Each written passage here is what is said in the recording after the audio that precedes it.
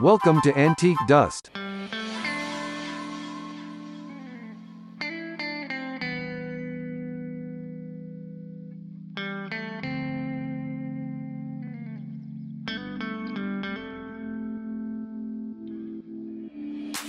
Hello and welcome to the lovely, gorgeous Antique Dust. I'm Jonathan, I'm Rob. and together we are Antique Dust. Woo!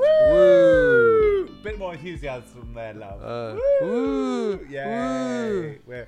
We've got a double gin and tonic in front of us. We are just celebrating the very last episode of Bergerac. Well, not the very last episode, obviously, sweetie. We've got piles to go through, but this is the very last episode of Series 3. Series 3. So it's episode 10. It's called The House Guest. So if you're new to our podcast, we are literally watching and feedback in all the gorgeousness. Feedbacking. Yes, sorry. Yes, maybe we're maybe feedbacking. that's the triple gin and tonic. Marvellous. So we are watching and reviewing each episode of Bergerac, which was a lovely set in Jersey. And this one was called The House Guest. And I really enjoyed it. Last week's I loved. And this week's I loved as well. It's full of intrigue. We've got Tinker from Lovejoy in it. Yay. What's not to love? What's not to love about Tinker from Lovejoy? So the episode starts with Charlie Hungerford, because obviously Well, it centres around always Charlie does. Hungerford, which It really should be called Hungerford rather than Bergerac, don't you think? oh gosh, that'd be really good. Yeah, maybe a spin-off. Is he still alive? No, he's dead, isn't he? What, Terence Alexander? He was hold quite old on. in this, so he must be really. Hold on. Yes, he died 2009, aged 86. Gosh, had a really good innings anyway. Marvellous. So, it starts with a golf a tournament on the lovely island of Jersey. Gorgeous, gorgeous scenery in the background as well. And it's sunny, not windy. And it actually looked relatively warm and inviting. Yes, things. and not miserable. So Charlie is boring everyone rigid with his speeches and giving a cup to a local businessman. To Sir Gervais Ewell, played by Patrick Allen. Now, I recognise the voice. Well, of course you did. The most recognised, for people of our generation, the most recognisable voice imaginable. He used to do lots of trailers for movies. Absolutely. As in the voiceovers, he like, certainly coming did. soon. Yeah, To absolutely. a multiplex. No, it was like the Odeon Flea Pit near you with ladies back with then, sensible shoes it was- yeah. disappointing ice creams in a tray in front of them. Yes, it would have been the ABC cinemas and Woohoo! woohoo. Yes, and of course Barrett Holmes.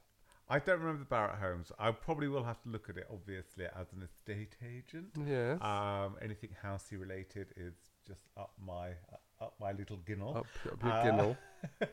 He also Or did. down my little cul-de-sac. Yeah, I mean, he did. I mean, his resume was absolutely enormous, really. But He had a very interesting look. He looked very businessy. He looked very debonair. yes, but he did lots of kind of tongue-in-cheek announcing stuff as well. He was the announcer on The Smell of Reeves and Mortimer back in the early 90s. Oh, really? Yeah, he narrated the Roland Rat the series, or he was the announcer for Roland Rat. He was a narrator for Blackadder.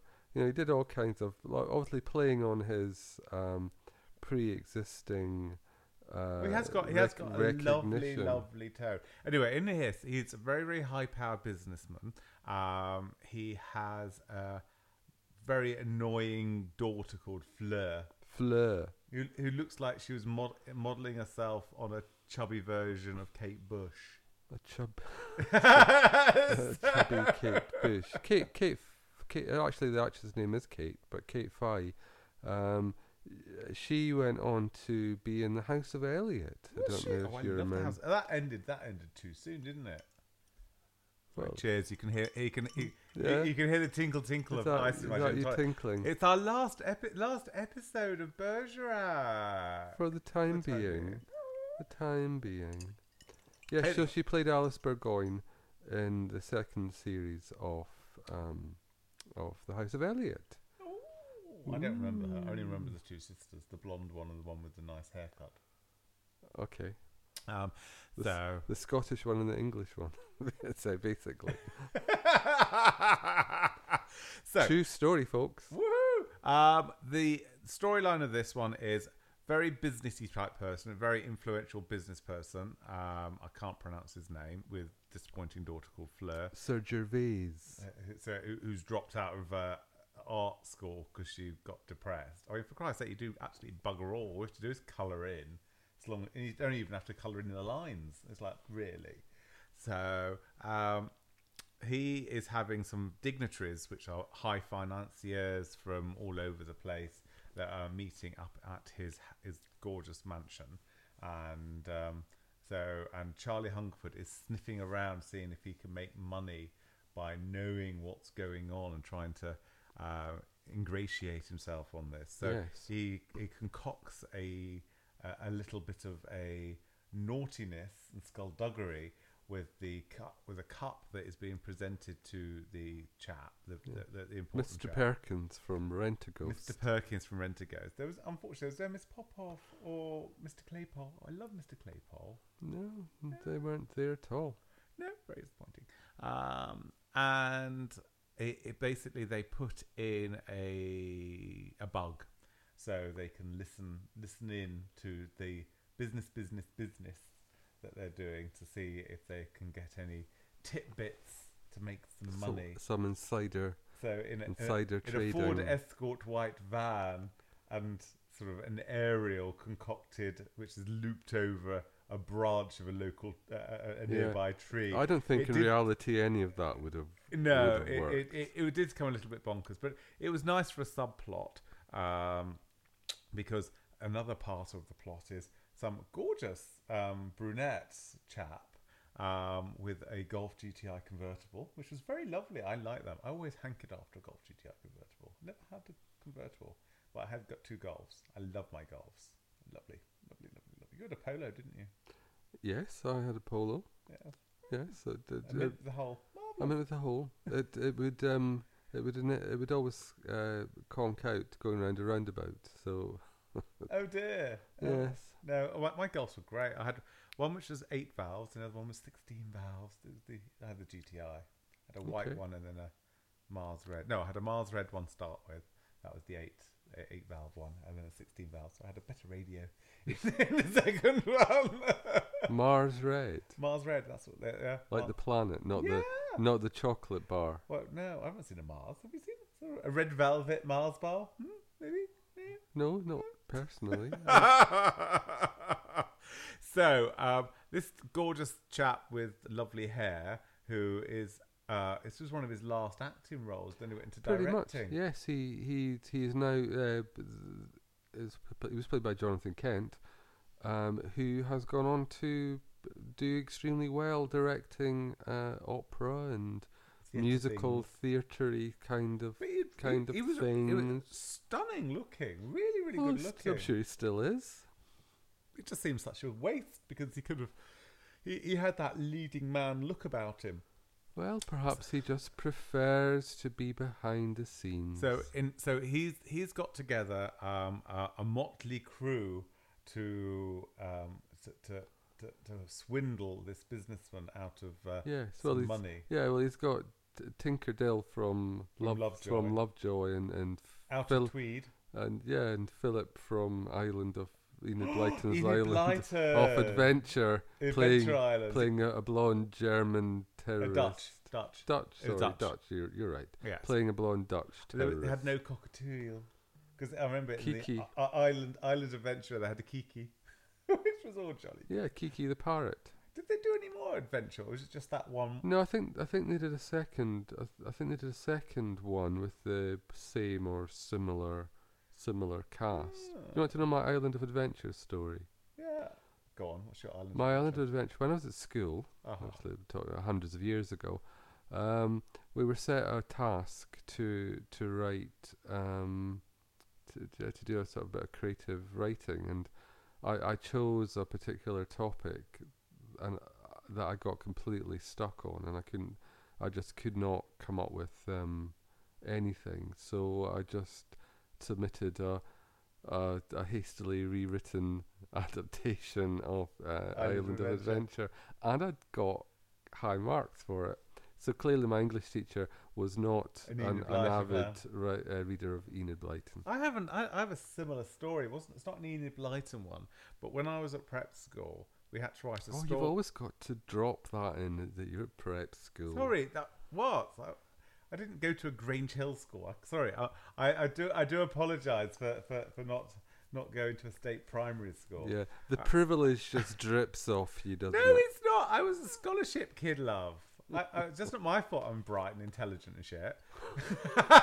I'm modest. And I could say Bio de Changer. Woohoo! Well, well, It only took about 20 episodes. yeah, you got there. You got anyway. But anyway, when I was at prep school, I had to. So we had another creative writing exercise, and I was always an avid reader because we used to go to Dulwich Library, and I used to get 3 books every week and read them and have story time read when I went to bed. And there was one story about a green cat having green kittens. And it just stuck with me. So I wrote this really inventive story about a green cat, and I think the teacher thought I was a genius, and sort of brought my mum in and said, "Oh my God, Jonathan is just so creative! It's a genius. And wow, it's amazing!" And she made this like star thing, which sort of star writing assignment, and had it sort of framed and put on the wall, because she thought I was such a creative thing.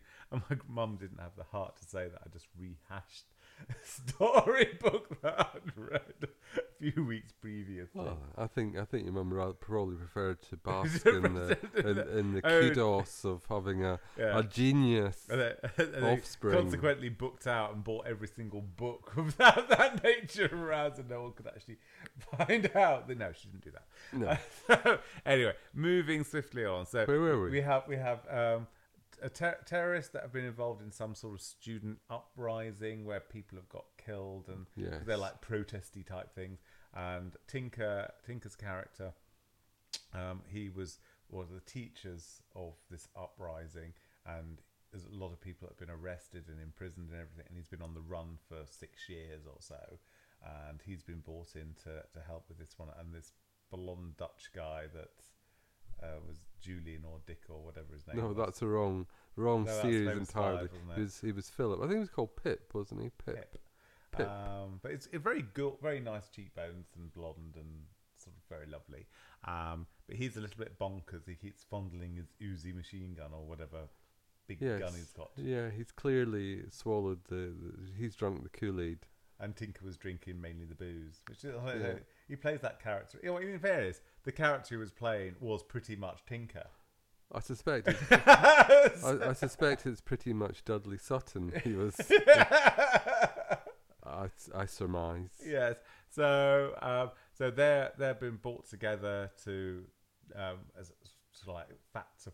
What was it? The Something 5 or the Famous 5? No, that was the name of the secret set. No, it was was it like the fourth division or something? Or 5th division or something. Something like that. They've got something with They were relegated to the 5th division. They've been relegated. Or... So there's some sort of a terrorist or rights group, and they sort of like Bader Meinhof style going gang, against the sort of the Red Hand. Yeah, Red Hand gang.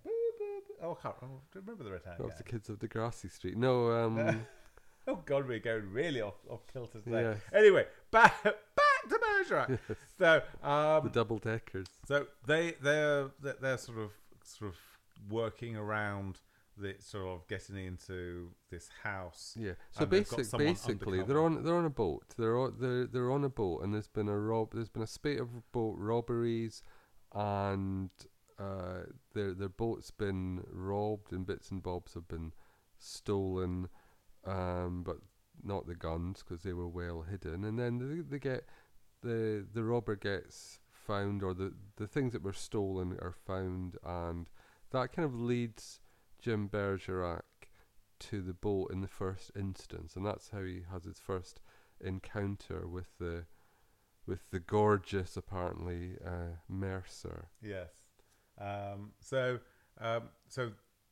and he's questioning why did you not report it? That's about it. It's insured and blah, Yeah, blah, and I blah, blah. wasn't here. I was in London when it was robbed. I've just arrived and discovered things are missing. Yes, he didn't sound very bothered and la la la la. And in the meantime, Bergerac's being forced to actually go to the golfing ball with Deborah, and we see Charlotte in a rather nasty dress. Yeah, it wasn't particularly. It's like someone had knitted. Yeah, it looked like sort of like a night dress, really. I was surprised it would have gone well with some, kind of a frilly cap for. So I mean, everything. The relationship between him, Jim Bergerac, and Deborah seemed quite lovely. Yeah, Although it's Deborah's definitely heating up. Yeah, it was definitely heating up, and Deborah sort of is don't talk about office business. Don't talk about office business. Don't talk about office business. And tries to divert his attention away from office business. But obviously, Bergerac is 100% police person. Absolutely. Yes. And what they're actually talking about is that Charlotte happens to mention at this do that they'd apprehended the thief, and who explained why he dumped the stuff was that he was more or less still on the boat when Mercer arrived back. But of course then Jim immediately realises, well, there's something fishy about that, because Mercer has told him that he was actually in London when the robbery was taking place. So there's a bit of a mystery going on there. So on the way home from the ball, which is the early hours, he sort of convinces Deborah, let's just see the sunrise over the marina. A romantic trip to the harbour. Yeah. Oh, bless. And then he sort of consequently goes and sort of... It was an illegal search of illegal search. But that's par for the course in Bergerac, it was the 80s, really. They didn't have the Police and Criminal Evidence Act in 1984. No. Actually, would have come in just after they Maybe made this. this. As Bergerac was the poster child of how we shouldn't really be doing things. Yeah, so I think they showed episodes of Bergerac at the sort of training camp. Hendon Police College as how not to do. Fully expected to have a sort of a Triumph Roadster to go around in, and then get very disappointed. And with an alcohol problem. It's not an alcohol problem. Yes, he does have an alcohol problem. He wants some and he can't have it. So it all gets a little bit nonsense. Yeah, so the terrorists at this point are setting off on a rubber dinghy. On a rubber dinghy. I don't know why they went on a rubber dinghy.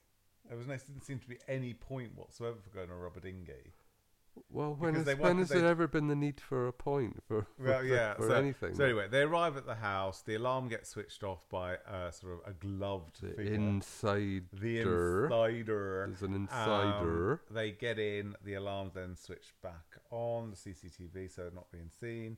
And the daughter Fleur knocks on the door. So yes, because all these business big wigs of the business community are talking business bollocks around a dining room table and with the Bugs golfing trophy. Yes, with said person listening to the Bug thing with something. With someone's brother-in-law, Mr. Perkins from Rent-A-Go's brother-in-law, listening in on big headphones and recording it all on a reel-to-reel tape recorder. The blonde Danish guy shoots someone, and the daughter then sort of admits that she was to the person that's bleeding and dying. Yes, and that I'm so sorry, I didn't expect this to happen. Yes. They were so passionate. So she's the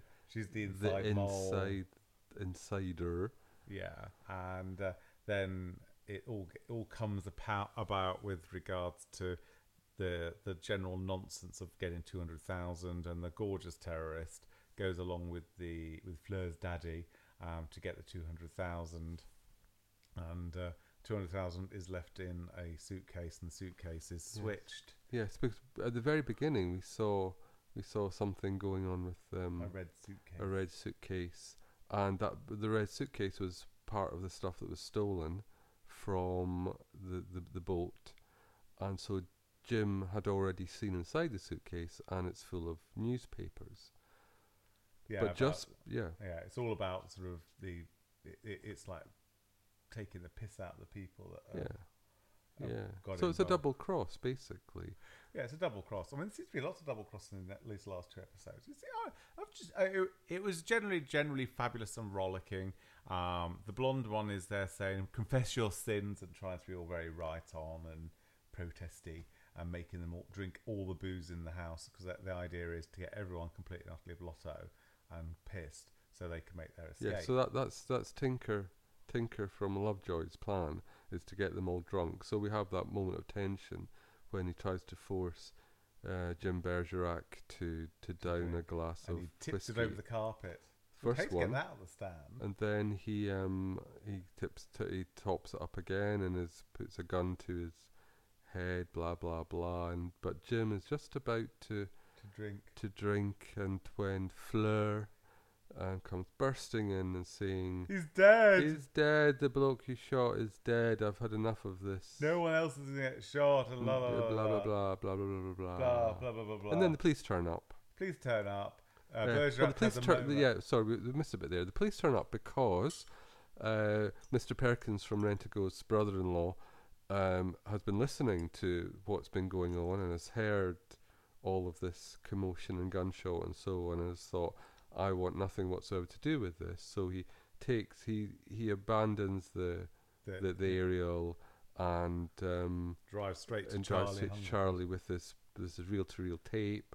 And Charlie listens to it and thinks, blew the neck, calls his solicitor, obviously, who comes round and goes, well, you have to call the police. He said, I don't call the police, because if they call the police, they'll think I've got something to do with it. When he said, you have. Well, you have. And then the police get called. The blonde one gets a little bit arsey and threatens to shoot everybody as a mark of protest. Yeah, then Tinker shoots him. And then hands the gun to Bergerac.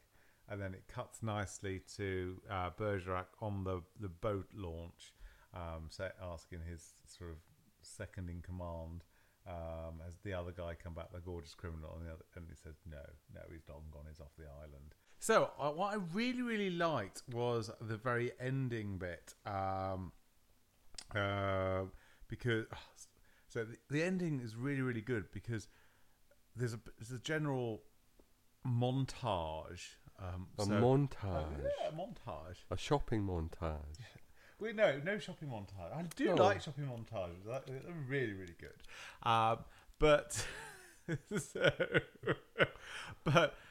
So when Bergerac goes to the boat where the good-looking Crim was using his hideout, he goes and speaks to his colleague, who is saying, "Oh, he's long gone. He's off the island." And he says, "Yeah, he probably is." And then, as he's walking down the gangplank along the sort of between all these gorgeous yachts and everything, we have the montage of the daughter Fleur being arrested and carted off, with the father looking very disapproving.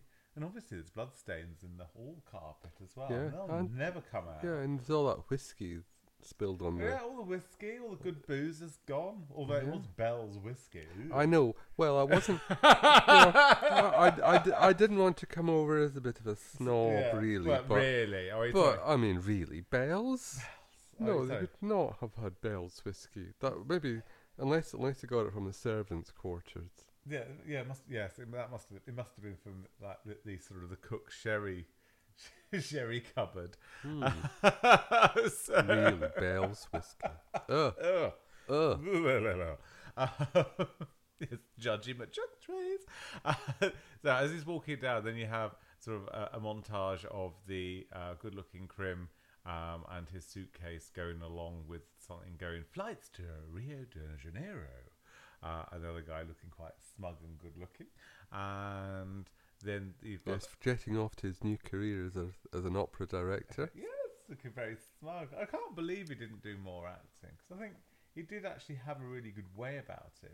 He had charisma, which did come across incredibly well. But moving on. And then the final montage was him smiling when they were looking at the the golf tournamenty cup, which had been bugged by Charlie and sort of Bergerac giving Mr. Perkins from yes.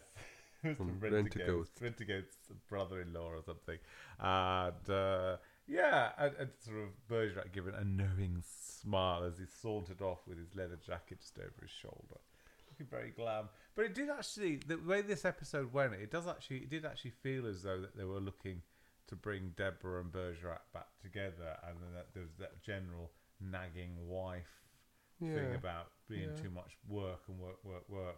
So.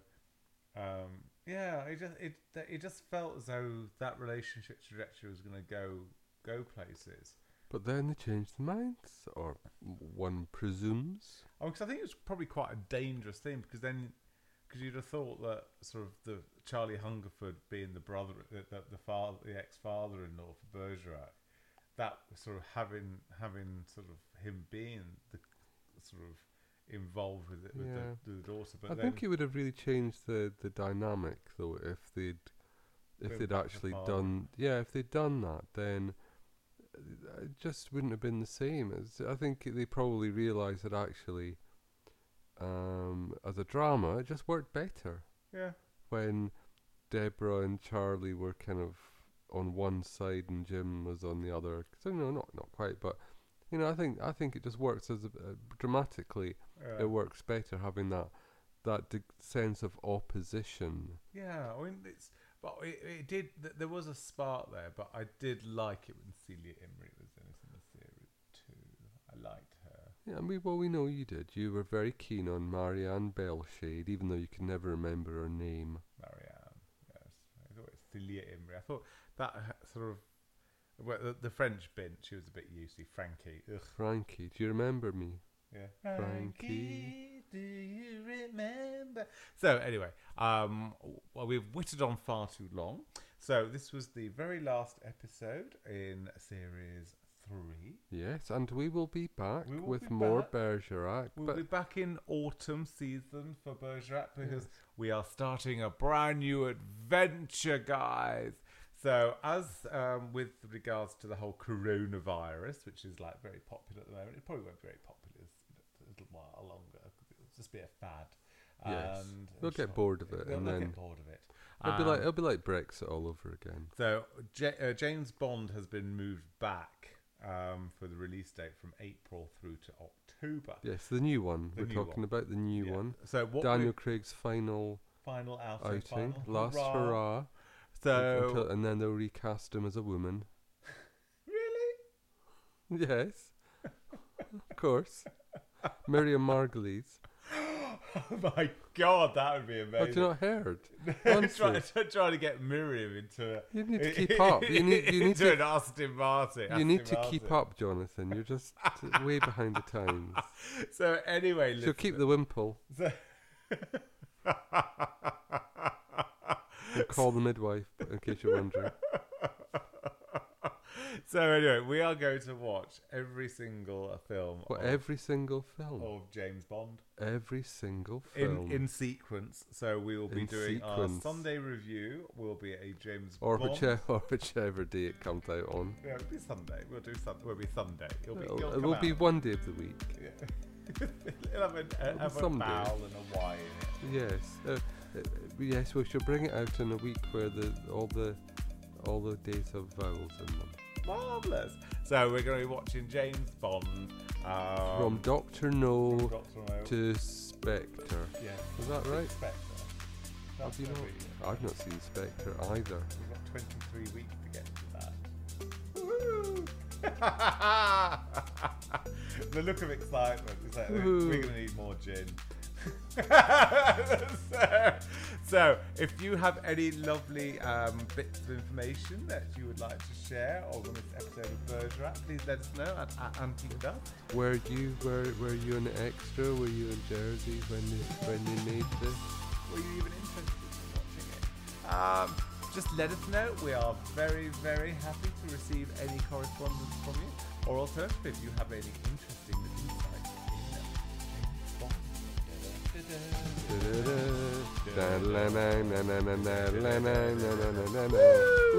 Yay! So let us know. It's farewell from me, Jonathan. And it's farewell from me, Rob. Goodbye, and see you on the other side. Bye.